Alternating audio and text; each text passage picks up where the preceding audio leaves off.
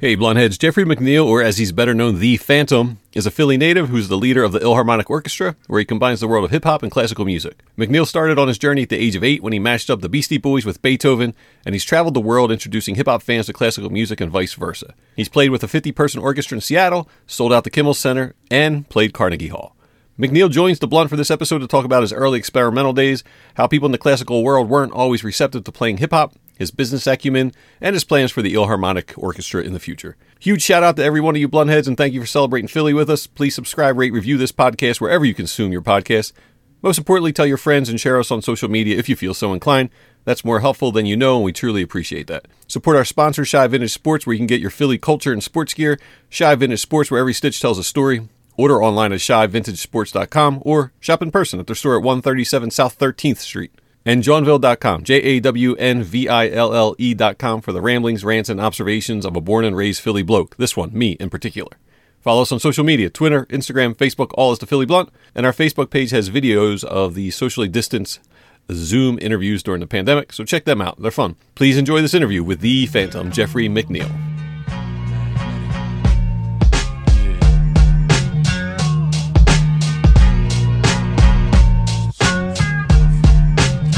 Of Philadelphia. Hello, ladies and gentlemen, and welcome to the Philly Blunt. My name's Johnny Goodtimes. I'm Reef. Hey, this is Greg. And we are excited to be with you here on Thanksgiving week, and we are excited to be with our guest, Jeffrey McNeill, a.k.a. The Phantom, the leader of the Philharmonic Orchestra. Jeff, welcome to the show. Hey, Jeff. Thanks for having me. I'm so pleased to be a part of this. Finally, man, I've been following you guys for a while, so I'm really excited to be a part of this. You guys are killing it. No, thank you, man. Thanks, appreciate that. As are you. As are you. Yeah, wanted to kind of kick off, and you know, there's a lot of ground to cover here. You've done quite a bit, and you've gone from North Philly to playing Carnegie Hall and everywhere in between. But wanted to start with this year and the craziness that 2020 has been. And as a guy who obviously the big part of what you do is perform live in concert halls and so forth, what was that day like in March when you realized, oh shit, this is all getting ready to change? Yeah. So our last live performance was March the 11th. Before that, we had done a show with the Amazon Symphony Orchestra out in Seattle. So it was like 60 people on stage. It was, super crazy. But later I found out that the outbreak kind of started out on the West Coast, and we had It started on your stage. You're the culprit. Patient zero. Ground zero. Right? Yep. Doing B-boy and pandemic. Yeah, Philly Blunt breaking a big story. So we had done the Kimmel Center on March the 11th, and I had just come back from Florida, and my first day starting a new job in New York was March 16th, and that's the day that the earth stood still, so to speak, in the U.S., man. And I get to work, do a couple hours there, and my boss walks in and says, "Hey, we got to evacuate the building. We're shut down." Oh, shit.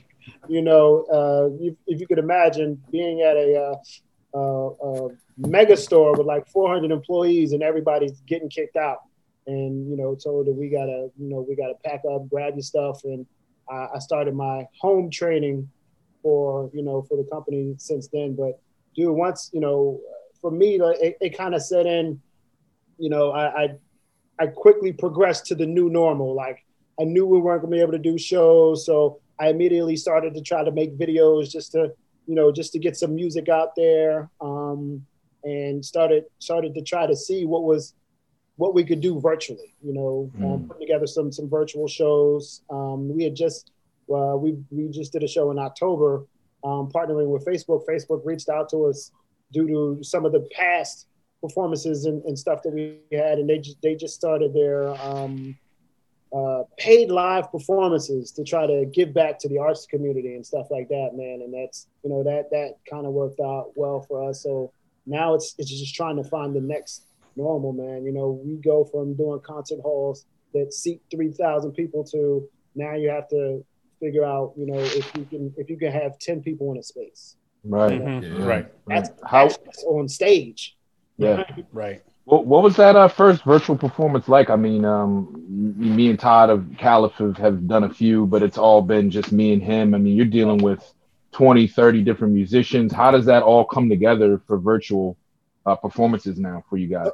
It's weird, right? Like it's weird. You know, when you're I mean, you know, when you feed off the energy of an audience and there's not one. You know, you have to try to connect through a scrolling screen of people saying, "Oh, this is dope," or, you know, when you have to try to find a way to reconnect. And like you said, it's also now me trying to direct the energy of 10, 15 musicians, a DJ. You know, my wife is next to me on stage as well. So it's a different kind of energy, and you know, you have to try to quickly adapt to it. So, you know, whether there's 100, 1,000 people out there, you got to go on that stage. You got to give it all you got. So, you know, the people I've seen that have been able to do that and just, you know, block everything out and just like, all right, I'm going to be up here rocking this shit. Like, those are the people who are doing well in this space. And everyone else who is slow to kind of adapt, it's been a struggle. So I look forward to the next one, you know, learning what I could have done better from this past performance and then taking that and making the next one, you know, multiple camera shots, scrolling graphics. Like, those are the things that we are quickly going to have to try to incorporate into the show. Yeah. You've been doing a lot. Sorry, go ahead. You've been doing a lot of videos that look really cool too. How much of a learning curve and difficult has that been? I mean, I work with a 5-piece band, and trying to organize 5 of them to do video segments and recordings seems impossible. How are you doing it with the amount of people you have? It's tough because you have to juggle people's want, right? Not everybody wants to wake up in the morning and send you a video of them playing into a camera phone or something like that. You know, so that first video that we did, we had like 43 musicians, and that was across the US. Some people, you know, that just made my head start pounding. Right? Yeah. I know the technical side of that. Layering all that together, get the hell out of here. I don't even know why I attempted to do it. I was like, "Oh, this is great!" Like, halfway through it, I'm like, "I don't want to do this shit." Yeah. You know, like, I don't have to beg people for videos and then get it, and it's vertical and not. Oh man, the vertical, the Reese vertical on us right now. Oh, Reese, turn your phone horizontal, man. There you go. It's so much easier to hold it this way. Right. You know, but it really was. It became a labor of love, and it's you know, putting it together and stringing all and then having people enjoy it, right? So people from, you know, from all walks of life were able to look at that and like, oh, this is something that's really, really cool. Not knowing all the technical stuff that went on, you know, beside it, but I was able to grab everybody's audio, mix it underneath, and do all types of studio magic. But it sounds like one cohesive thing. And when you think about getting 43 musicians together from all over the planet, really, like, I had man, it makes me want to drink. Right? Yeah, I mean, 43 musicians together anywhere. 43 musicians. Man. Just leave it at that. Getting 4 musicians. Yeah. Right. Right. Oh my God. So take us back to the beginning. I know the story that's been told. You know, you I believe it was Beastie Boys' Paul Revere mixed with Beethoven's Fifth Symphony. You scratched these 2 records together as a kid and thought, wow, this is something that hasn't been done that I want to do. Can you take us back to when you realized that, you know, your love for both of these musical art forms is something that you wanted to mesh together and make music with? Yeah, so I had been taking like flute and piano lessons. You know, I was a badass kid. My mom got me off the street, you know, and put me, you know, I was singing in the choir, dude. Like, it was like a musical atmosphere in my house. Like, my mom was always singing. My father had this huge record collection, you know, and that's kind of how I discovered like all the soul music. But he had Mozart, he had Beethoven and all that type of stuff mixed in. And then I heard Sugar Hill Gang's Rapper's Delight, you know, when I was a kid, and I was like, this is my voice. Because at that time I was writing like R&B songs. You know, I was a 5, 6, 7-year-old romantic tyke. You know, write R&B songs like, you know, like Michael Jackson and all that stuff. But when I heard Rapper's Delight, I was like, this is my voice. I can do this, right? Like, because I wasn't a great singer, but you know, hip hop and rap, and I was like, this is something I can do. 2 weeks later, man, I was writing my own rhymes. You know, Papa Smurf in '82, and I'm back this year with something new. I was young, you know, but. You know, that sounds like how Johnny rhymes now. Hey. Right? But then I remember vividly my brother bringing home Paul Revere. He brought the 12-inch single, and on I think on the other side was can't remember the New Style. But he threw Paul Revere on, and it was just like, I wonder if this will go with the Beastie Boys. I wonder if the Beastie Boys will go with Beethoven's Fifth Symphony. So I just started, and I had this double tape deck recorder. So I would play the beat, put it on tape, and then scratch the Beethoven over it.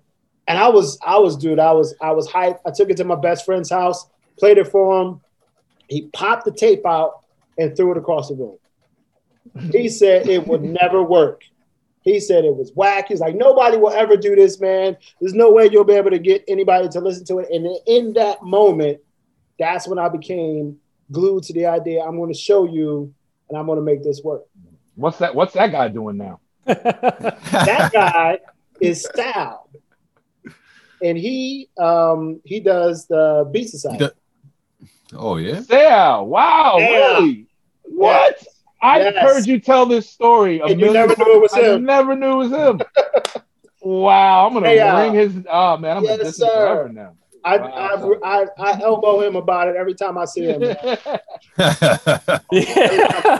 Yeah, thanks for the inspiration. Sorry I'm here late. I was just at Carnegie Hall. Yeah. Yes, I should have been here on time. My bad. I mean the other way. If it wasn't for you, I would have been watching the Eagles. Well, not now, but now I'm editing 43 goddamn fucking musicians on a video. Exactly, thanks to you.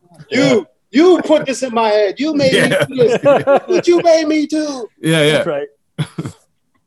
Well, yeah, I want to, go back too, because, part of what's obviously so interesting about the story is that we're talking about two rather radically different forms of music. We're talking about, 18th century European music and late or mid 70s sort of New York, Queens type style of music. And I mean, how did people take to it? Obviously, besides just your best friend, but you're growing up in North Philly. Like, are people looking at you like you're listening to Beethoven, and people are like, "What the hell are you listening to?" It's crazy. So when you're a kid and you're taking these lessons, like those styles don't seem that far apart, right? Because there's 12 notes, and it just appears how you play those notes and how you feel those notes. It's in every form of music. So when you're a kid and you're listening to that, it doesn't feel like Earth, Wind and Fire is different from Mozart, is different from Mos Def. Like, it doesn't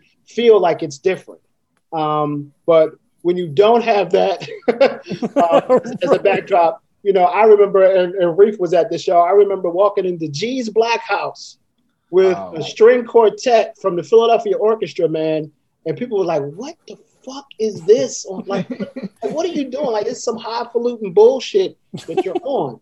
So it didn't catch on right away. And even when we were doing places like the Kimmel Center and stuff like that, I remember the day I knew that we had to switch and get younger musicians. We did the summer solstice at the Kimmel Center. We did it multiple times, but it was the second time that we did it. And we drew a bigger crowd than Itzhak Perlman. But the musicians we had weren't happy. They were all from the Philadelphia Orchestra, and they were like, we don't want to be up here playing an 8-bar loop of Beethoven or Vivaldi and all this stuff. Like, mind you, like this is early in the game for us. the venue is packed, and we're like, yo, this is crazy, but our musicians aren't happy. And I was like, yo, we have to do something differently. So then we started reaching out to colleges and getting college-age musicians and stuff like that. And that's when it really took off, because you can see their enjoyment behind us on stage. You can feel that they feel the music that they're playing. You know, when we go to other places and there's, 18, 20, 24-year-olds, playing in the club or going through a piano medley that includes 50 Cent and KRS-One and Jay-Z and all that stuff, and they're into it and they feel it, and the audience knows that. But early in the game, it was tough because I was getting it from both sides. Hip hop people were like, man, this is, this ain't hip hop. This is not what hip hop is all about. I even had people who were doing the sound for the show who were like hip hop heads, like, you don't need all that shit up there on stage, man. This cutting into your overhead, man. Let's reduce some overhead costs here. That's one. Mm-hmm. Go ahead. And then we would go to a venue and sell out that venue, and the musicians weren't happy. So I was getting it from both sides. Yeah, that's what I wanted to. Oh, thank you. Yeah, I just wanted to ask. Like, that's one thing that I always admired about you that a lot of people don't. You get props for the mixing the hip hop and the classical, but one thing that I've always respected about you more so than even that is your business acumen and how you figured out how to push your sound and find the audience for it. For people listening that aren't quite sure how to do that, what was the steps that you took to become successful in your own lane? Because you were focused and determined on you weren't going to try it a different way. This is what you wanted to do. And you were like, I don't care if X, Y, Z, this crowd isn't feeling it. I'm going to find my audience. And how did you go about doing that?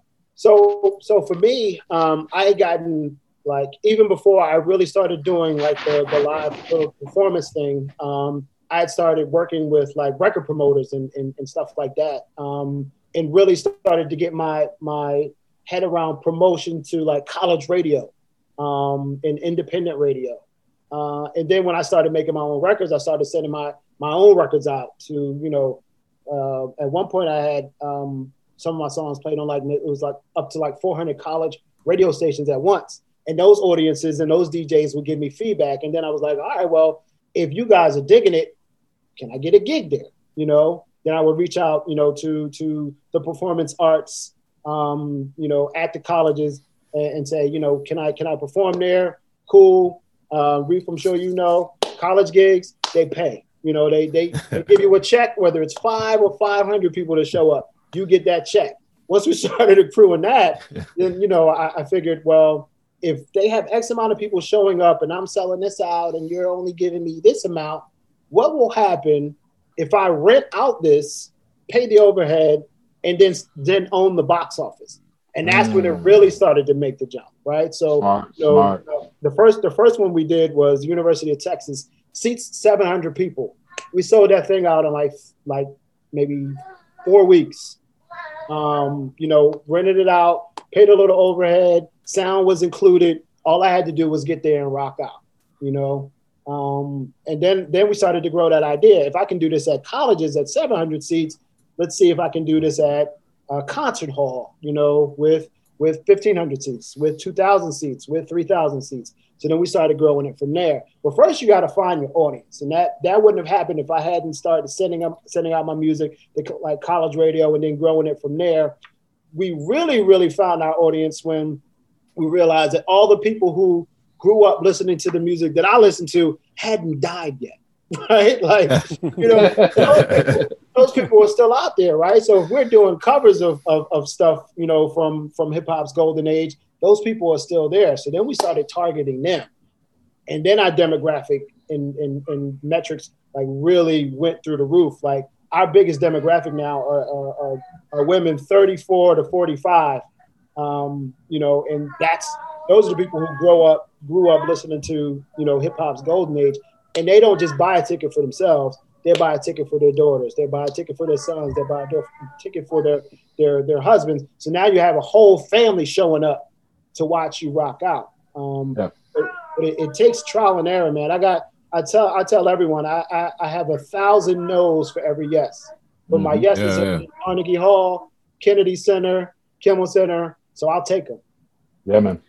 Yeah, man. So what is it about you growing? It's hard to take those 1,000 no's and keep going. Like, what is it about you, like your background, your childhood? What gives you the drive or the strength to have 997 no's and keep going?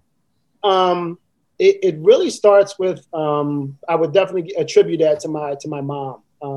We didn't have the most stable of upbringings. My father was abusive. So my mother would, she would take us and we would leave. We would leave, come back, spend some time in a shelter. But my mom, she never broke, man. Her main thing was making sure that her kids were okay. So that's where a lot of my resilience definitely comes from. So I take, with her struggling the way that she did to provide for us and put food on the table, what's a no going to do to me? Right. Was mom able to see you at Carnegie Hall? She was not able to see Carnegie Hall, but she was able to see, I did a show in Atlanta. She now lives in Georgia. So she was able to see that. And I did a song called Inspiration, which is a tribute to my mom. And I did that. Thankfully, I was able to make it through the entire thing. Yeah. Nah, those type songs, like I get about 4 bars in and it's just, it's a one and done, dude. I was like, I can't do this again. I'm glad I made it through, but Yeah. I want to ask you a question. I read that because you were saying sometimes the classical musicians weren't happy. Did I read correctly that someone like took off like the music sheet and threw it at you when they were done with it? So yeah, man. At the Kimmel Center, the pianist, he wasn't happy. He decided to change the song on stage. He thought the medley should have been in the same key. Right. So he was like, I'm going to play it like this, and he plays it like that, like so. Oh man. When you're up there rapping and you're performing and you expect to hear something, because I take audio cues from the music and all that stuff, Sure. So when someone throws something off, it kind of throws you. Thank goodness I'm good at memorizing my lyrics, but I heard it, and there's probably video of me somewhere turning around and looking at him, and then jumping back into character. But after the show, he was like, "Oh, he did this live on stage." Did this live on stage, changed the song to because he wanted it in a specific key. He did it live on stage. Had to be a white guy. It got to be a white guy. Yeah, gotta be. I'm gonna wager on that. I'm glad you said it because man, it's gotta be. Come on. What he look like? He might be Russian. He might be Russian, but definitely a white guy. Let's just say you're not wrong. But yeah, so it was that type of thing, and that's when I say in the middle of that show, that's when I realized we got to do something different. I don't exclude white people, but I'm going on stage with entirely black orchestras, right. And it's you can feel when people feel the music that they're playing. And I even drill down because there's not all black people like hip hop, right? Or can play it. I've had sax players who can't play Troy, and I'm like, why do you even have a sax? What are you what are you doing? But I drill down, if you don't believe in the music that you're playing, you don't need to be on stage with us, right? Right. Yeah. A question I wanted to ask in terms of music and in terms of being somebody that's, again, got such a varied style when it comes to music. I remember growing up, especially in the 80s, before hip hop really went fully mainstream, people would say, "Oh, that's not music. Oh, that's not music." And it just, I constantly heard that, and I never agreed with it. And I think now it's pretty obvious that it is. And I think we've kind of come to that, but did you go through that as well at all? And because obviously you're talking to people that are in orchestras, and you mentioned it earlier. Some of the people were like, "Oh, I don't want to play 8 bars or whatever." Right.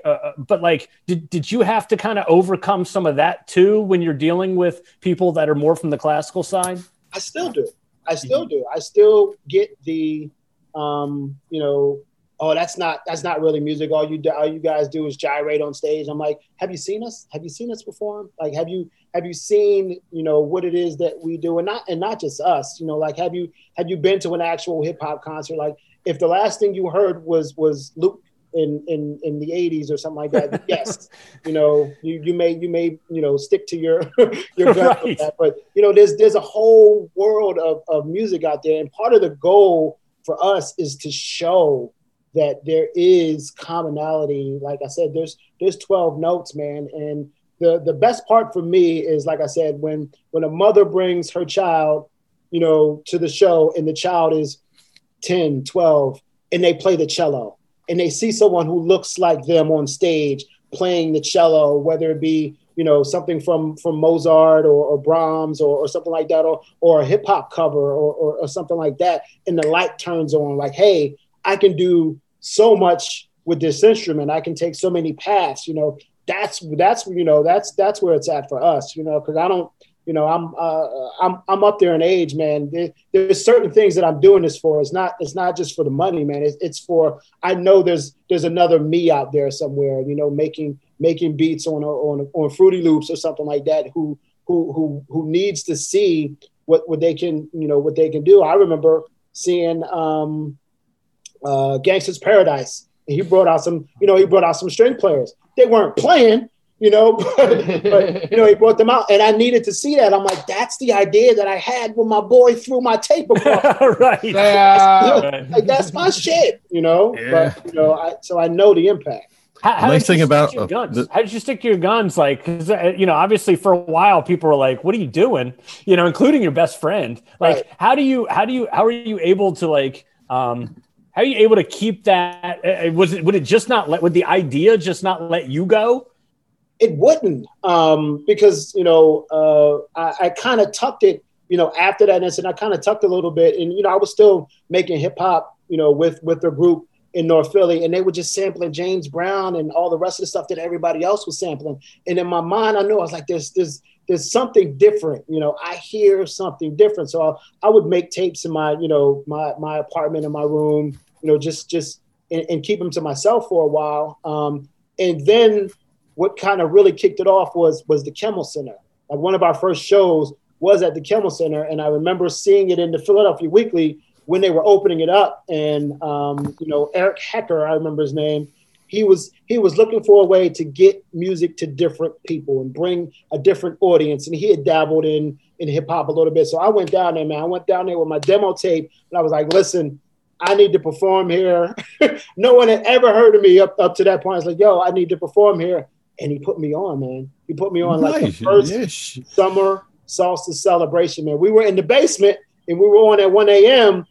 But I tell you this much, that room was packed. Yeah. That room was packed. Shout out to Eric. Yeah. For sure. And once you get a taste of that, success, you're like, all right, I can deal with these no's. I can deal with this backlash from me coming to, you know, G's Black House, or people looking at me sideways when, you know, I show up to an open mic with a cello player. I can deal with that because I know that there's the Kimmel Center out there. There's the Kennedy Center out there. And my ultimate goal was Carnegie Hall. So I knew that was out there. I just needed to be able to stay on course to be able to get there. It's a testament to your business acumen too, because those public domain samples are free. Yes. You can do all you want with them. What was playing Carnegie Hall like, man? Not you know, that's like a goal list for a lot of musicians. So it was everything that you can imagine that it would be, and then some. Because for me, yes, it was my personal goal, and I shared that with my wife. But I was able to bring 25 musicians, most of which were of color, who hadn't played there before. You know, and they brought all their friends and family, and their, you know, one of my violinists, she her 87-year-old grandma flew in from Denver to see her rock there.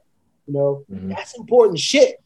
Yeah, important shit. And she, you know, she told me at the end of the show, she was like, you know, my granddaughter almost gave up violin, but thanks to you, she keeps it going, and she still rocks with us to this day. So getting that opportunity, and again, that was a concert hall that we rented out. I was like, listen, how much money is it going to cost to rent out this room?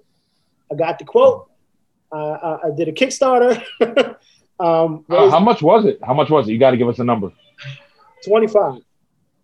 $25,000.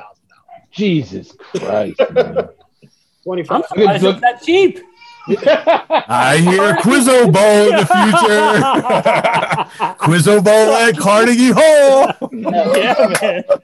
Wow. This was the room that seated 600. The other room that you're in right now seats 2,500, and that's about 40 to 50,000.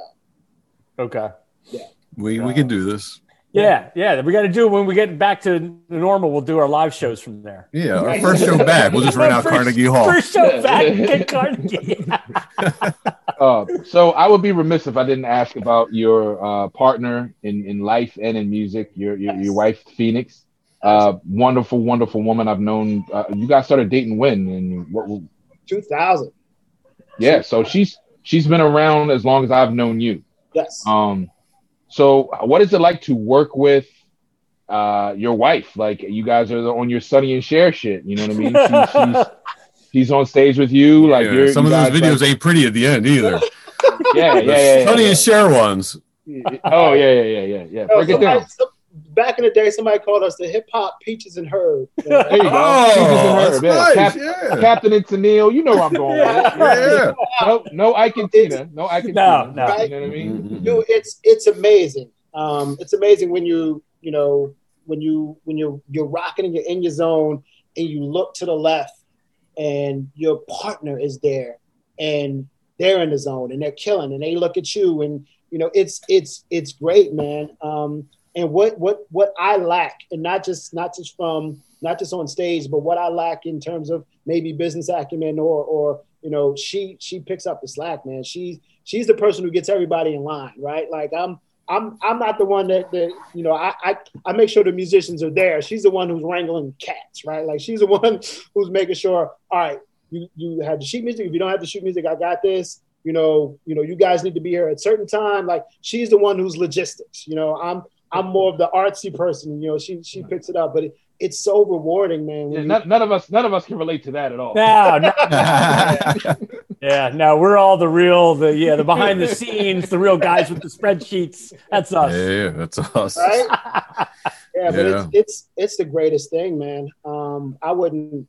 That's the most enjoyable part for me. Her participation has grown, man, throughout the years. When I started out, I was partnering with an MC from Philly, Verso, and Verso and I were, he was sort of like a hype man, and he would have a few songs, and she sort of progressed and she would fill in, but now she's there, like she's my 1A on stage, man. And there are many a show where she kills it, and people are like, all right, man, you're okay, but you're right. And I'm for that, man. Like I love that. I love it when she gets shine, man. I just feel so great about that. So yeah, I love it. Great answer. Correct answer. Great answer. Correct answer. Right. You did well. You passed the test. You passed the test. Yep. So hey, what's a crazier head trip? Carnegie Hall or the Ginza Apple Store in Tokyo? Wow. Wow. They're both crazy in different ways. And if you guys have been over in Japan, like I went over there with preconceived notions that it was a little bit more Americanized. No. It's not. Yeah. So I'm out there trying to have full out conversations in English with people on the street. It's not clicking. But when I'm on stage performing at the Apple Store, like I looked out and there were people who knew the words to the song. I'm like, this is crazy. Like we can't communicate, but this music is our communication. And then I had a 10-piece Japanese orchestra, and I couldn't communicate with them except for through the music. And you get it at that point. You're like, music is the universal language that binds us all, right? Like, and the only person who spoke English was the cellist. So but he spoke minimally. So, but they played each and every song like they knew it, like they had been practicing it for 10 to 15 years, and each song just flowed seamlessly, man. So it's a different kind of head trip, but they're both crazy, man. But that performance in Japan, and we wound up on TV over there as well. But it was a crazy experience. Japan's like another world. It's really totally. Yeah, we were in Shibuya, that the famous Shibuya crossing that's like Times Square times 10. Like I really thought I was gonna get lost crossing the street. Like it's really Times Square. Those intersections, it'll be like 11 o'clock at night, and it is jam packed at intersections. Thousands, it feels like thousands of people at every stoplight. Yes, it's crazy, man. It's terrifying. I would hate to go there now, especially with this. But yeah, it was quite an experience, man. I'm curious with coming back to the States here, but the success of Hamilton, has that had any impact on you and your business? Because that is not quite the same as what you're doing, but it's in the same vein as what you're doing. So I would say it's probably increased our curiosity bias, because some people show up thinking that we're Hamilton. Let me guess, they're white people. Right? Like I'll take the ticket. So, they think you're gonna come out like dressed like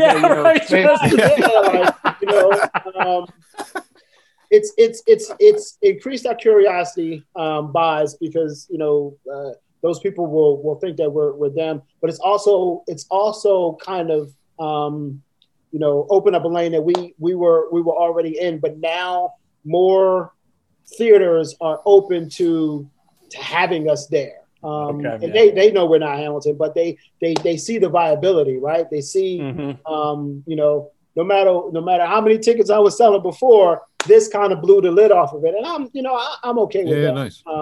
I'll take it, man. It's a check no matter what. The only thing I will say is that the expectation that people think that we should be Hamilton is what is a little bit of what we fight against. I don't. That's something that they capture lightning in a bottle with that. Right. But that's not our lane. Yeah, right. Not our lane.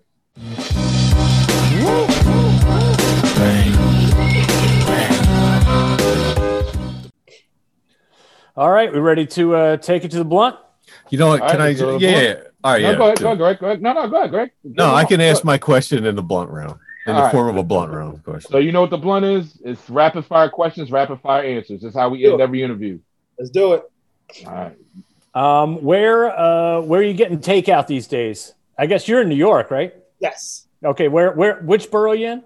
I'm in Queens. Okay. So where are you getting takeout in Queens? Shogun Seafood. We're getting sushi. A lot of sushi these days. Before you were the Phantom, what are some of your failed rap names? The Ultimate MCJ.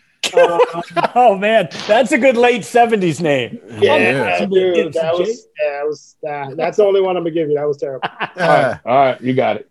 Did your interest in classical music help or hinder you with the ladies in high school? Oh, it was terrible. Nobody wanted to have no one laid awake at night dreaming of naked flute players. Dog. That's not a thing.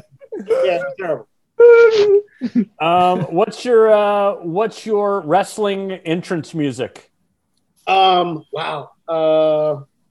If you were a wrestler, what do you want to come into the ring to get you hype, get the fans hype? I would probably say the song I did with Reef. Hell yeah. Hell yeah. I like that. Good answer, bud. What is your favorite instrument to hear a solo from, not mixed in with the orchestra, by itself? Violin. Yeah. Violin. It's not even close. I love the sound. Okay. Yeah. Okay. So we got these 12 notes.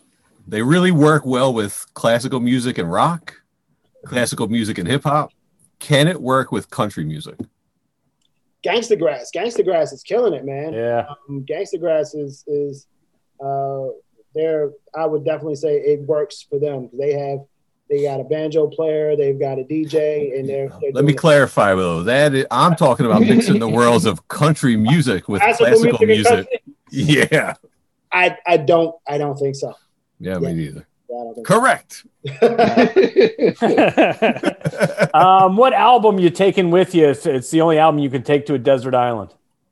PE's "It Takes a Nation of Millions to Hold Us Back." You're going to be getting all hype to fight for the revolution, and I'm gonna after listening to it 2 or 3 times, man, I'm gonna try to swim off the island. That's right. You've worked with Apple and Amazon. Which company treats their employees better? Oh, Apple. Amazon's like it's like a warehouse, bro. Yeah. They pay you well after you get past a certain level. But Apple really has a culture unlike many other companies. So Apple, for sure. All right. Give us an overrated composer. Beethoven. Yeah. Beethoven gets a lot of props, man. But some of his stuff, after listening to it and being able to pick it apart, it's like some of that stuff, is kind of overrated. Right. Vivaldi would be my go-to dude who doesn't get enough props. Vivaldi, have to check him out some more. What do you miss about Philly now that you're not here? Food. Wow, soft pretzels and cheesesteaks, man. I could live forever off of that. Yeah. Keeping it in Philly. Favorite MC from Philadelphia, not named Black Thought. Reef's a lost cause. Oh, come on, man. Go. All right, Man, all right. Besides me. Favorite MC, Side Effect. I love Side Effect. Shout out to Side. Side's incredible. Yep. All right. Good answer. Sure. If you had to, you could only pick a meal from Domino's Pizza or Subway sandwiches. Where do you go? Subway. I actually did a Subway diet for like a year, man. I lost like 15 pounds. Yeah. It worked? Wow, that's a lot of bread, isn't it? In the Subway diet? Yeah. A lot of bread. Yeah, it's a lot of bread. I would get the 6-inch. Wow. Hey, they got some good cookies, man. I love the cookies. Oh, for sure. I didn't even know they had cookies. Yeah, well, that's why he lost 15 pounds and not 30 pounds. Those damn cookies. You talked earlier, you work with a fair number of younger people. What's something you really like and appreciate about this next generation? Their fearlessness. It takes a certain amount of fearlessness to get up on stage for your first time at Carnegie Hall. We had a 6-year-old violinist there, playing the Roots, You Got Me, fearless. Like she owned the stage. She got a standing ovation by herself after we were done. So the fearlessness definitely is something I appreciate about this next generation. This is a little bit more of a heavier question because I know we both have some of the same political views. Does he concede or does he get dragged out by his neck? How's this going to play out? I'm hoping he gets dragged out. Right. I'm hoping they put it on pay-per-view because I'll give him my $45, man. I'm really hoping he gets down to the wire and he throws a fit, and they're dragging him out by his neck, man. I'm hoping it comes down to that for sure on live TV so everybody can see it. I kind of want that too. Yeah. Did you go to prom, and if so, who did you bring? I did go to prom, and I got turned down by almost every girl that I wanted. So my mom hooked me up with a date. Oh. So I took an older. We're learning more about your motivation. Who's that? Classical music was a real hindrance. He's making everybody pay. He's making everybody pay. You all gotta pay. Gotta pay. I'm a Peter Piper. Yeah. All right. Well, I think we'll end it with your senior prom. That's a good place. Yo, shout out all your socials and all that, man. Tell people where they can find your music and what's coming up next for you. Absolutely, man. We are The Phantom and the Ilharmonic Orchestra. You can find us on thephantomhiphop.com, Facebook.com/Ilharmonic Orchestra, Instagram. We are ilharmonic.orchestra. You can find us all over the place, man. We own the copyright and trademark for Hip Hop Orchestra, so we'll put that out there too. Nice. Ka-ching. we're out there, man. Cool. All right, thanks for joining us, bro. Thanks a lot for That was spending your fun. time with us. Thank you for having me, man. This has been dope. I greatly appreciate it.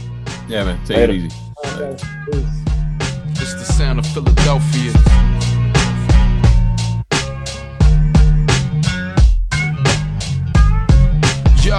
Yo, welcome to the home of brotherly love. Brothers covered in blood, the man's office is covered in bugs. The youth dreams cut short. Sweat